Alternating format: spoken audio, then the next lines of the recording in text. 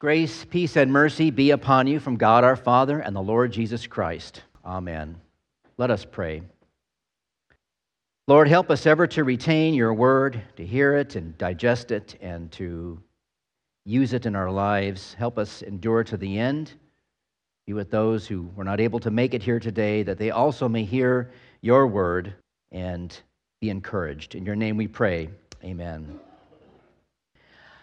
I'm tired of winning, said no one ever.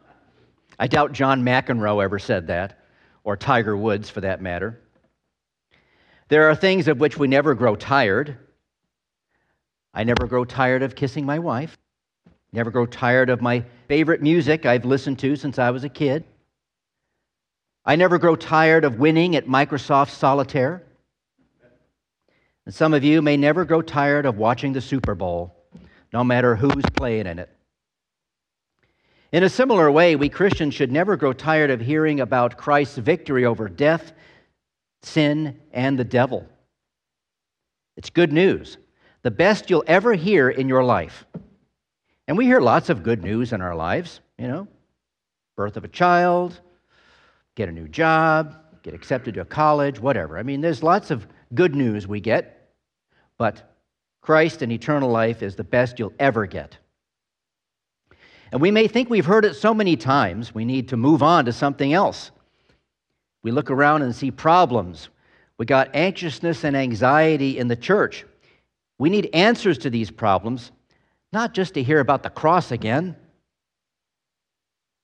The Apostle Paul, however, with a congregation much like ours in Corinth, knew the only answer was the cross. And we can only begin to fathom all the implications of the cross of Christ and his resurrection. And even then, just a little bit, can we fathom it?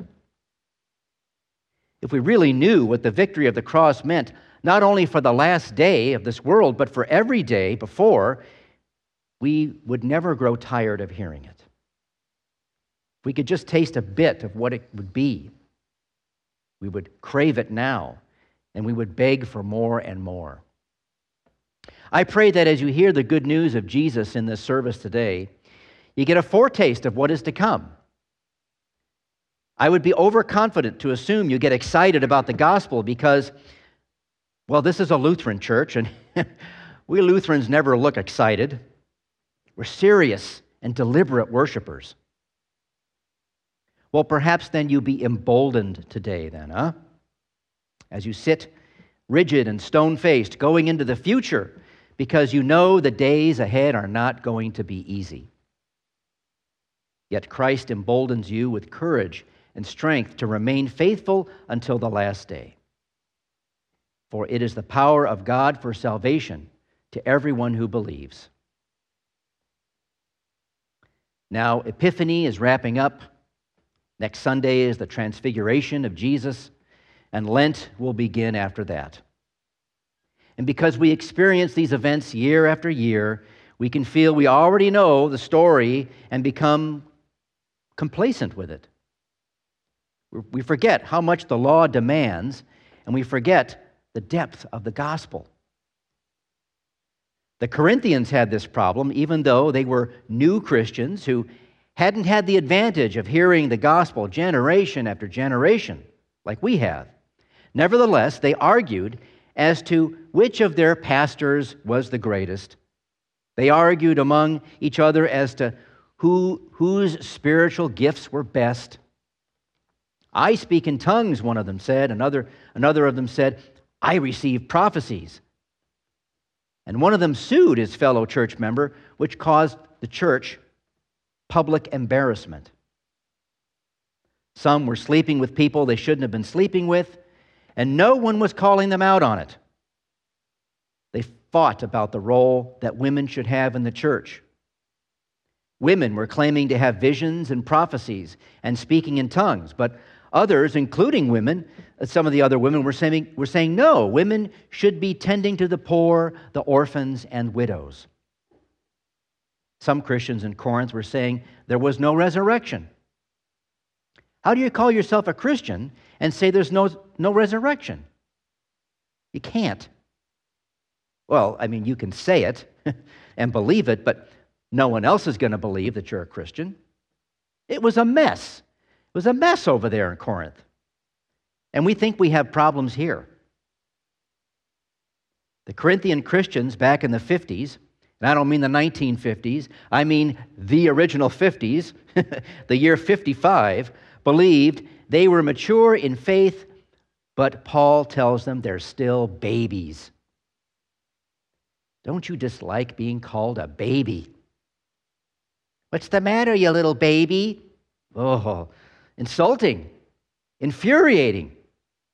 Yet it's what the Apostle Paul, whose namesake is on this congregation, says to these Christians. I wonder if he would say the same to us today. If you were Paul, where would you even begin with these people? How do you clean up some of the mess and steer people back to the truth and let the Spirit guide all things and bring people into one mind in Christ? Unity and peace and brotherhood and all of that. It's daunting to think about. When I think of these letters of Paul to the early Christians and sometimes think of our own church, the start button comes to mind. You know what I mean? The start button. You know the start button on your Windows PC? You know, you Mac users out there, you're not going to know what I'm talking about. Yeah? But since 1995, Microsoft has put a start button on the Windows desktop. You know, so whenever you just don't know where to go on your computer, where do I find this? How do I get to that? You know, you go to the start button. That's why they put that there. It's a place to begin. Go back to the beginning. And I think of Paul needing a kind of start button with some of these churches, including the Corinthians. Where do you go back to find the answers? Well, you push the start button and you get to the cross. The cross was Paul's start button. That's where he went back to with these Christian babies. I decided to know nothing among you except Christ Jesus and Him crucified, he says. The Corinthians had tried to move on from that message. They thought the cross was for beginners.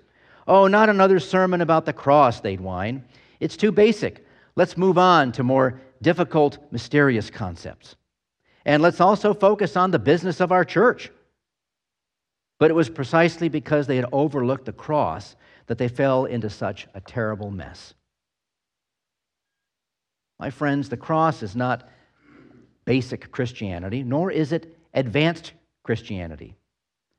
The cross is the whole thing from start to finish. It sheds light on all matters of faith and life. We believe that Christ died for us, and whoever believes has life forever. It happened on a cross, and that we were made righteous in the sight of God our Father. If we follow Paul's logic in this letter to the Corinthians, we see he addresses their problems by asking two questions. What decision would bring glory to Christ, and how can we imitate Christ crucified toward one another? So, for instance, consider the lawsuit. Should you sue your fellow Christian?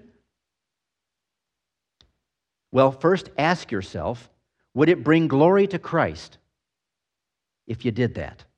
Would suing your brother or sister in Christ cause his name to be praised or mocked? Second, would it be Christ-like to sue your fellow believer? Would it be helpful to the congregation and build it up and encourage it in faith and love to do so? When you ask the right questions, the decisions become clearer. If you ask worldly questions like, what's in it for me? How will I benefit? You'll just get a worldly answer. But if you stay in the light of the cross, to the glory of God and the benefit of your brother, sister in Christ, and your neighbor, the conclusions and result are more like Christ and what's in His mind. This is why, again and again, God teaches people through the church the same message. We're all sinners.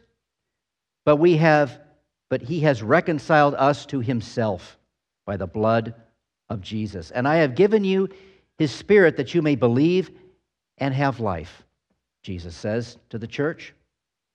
So I invite you to learn it again. This is my life as a preacher, right? I study the same thing every week. Oh, that I would every now and then love to take a break from the routine and lecture you for 15 minutes on the Battle of Midway, or, another one of my favorite subjects. The Corinthian problem pulls on me as well. Let's talk about something we haven't heard 1,000 times. Wouldn't it be awesome to sit at the feet of Jesus now and ask him any subject, and he would teach us? Ask him about the universe. Ask him about Mars. Ask him, why is there air? Anything. The reality is, we are at his feet now, hearing his word from Paul, Moses, from Deuteronomy, and Matthew. Let's not assume we already know these texts, but hear them with fresh ears each time. For in the cross, all things are revealed. There is so much to learn, and we are still babies. We have been foolish, but God is willing to teach us again and again. How many times have you had to teach your children the same things over and over again? How many times did you repeat yourself? More than you can ever remember. That's how many. And in a similar way, God must repeat himself constantly if we are to ever learn and inwardly digest and have it change us to be more like Christ. But God is okay with that because he is also very patient. He's happy to repeat himself. And sometimes I think that's why he established the church, not just to do good works for the world, but to repeat the message so that it will take root with people who are good soil. He's happy to repeat himself because he wants all to be saved and come to the knowledge of the truth. So we pray. Jesus, teach us more and more about you every week, that we are saved by your grace alone, through faith alone, in the work of you, crucified and risen. Give us a love for that message and give us the Spirit to act accordingly. May you never grow tired of teaching us about your kingdom and how we live in it. To you alone be all glory. Amen.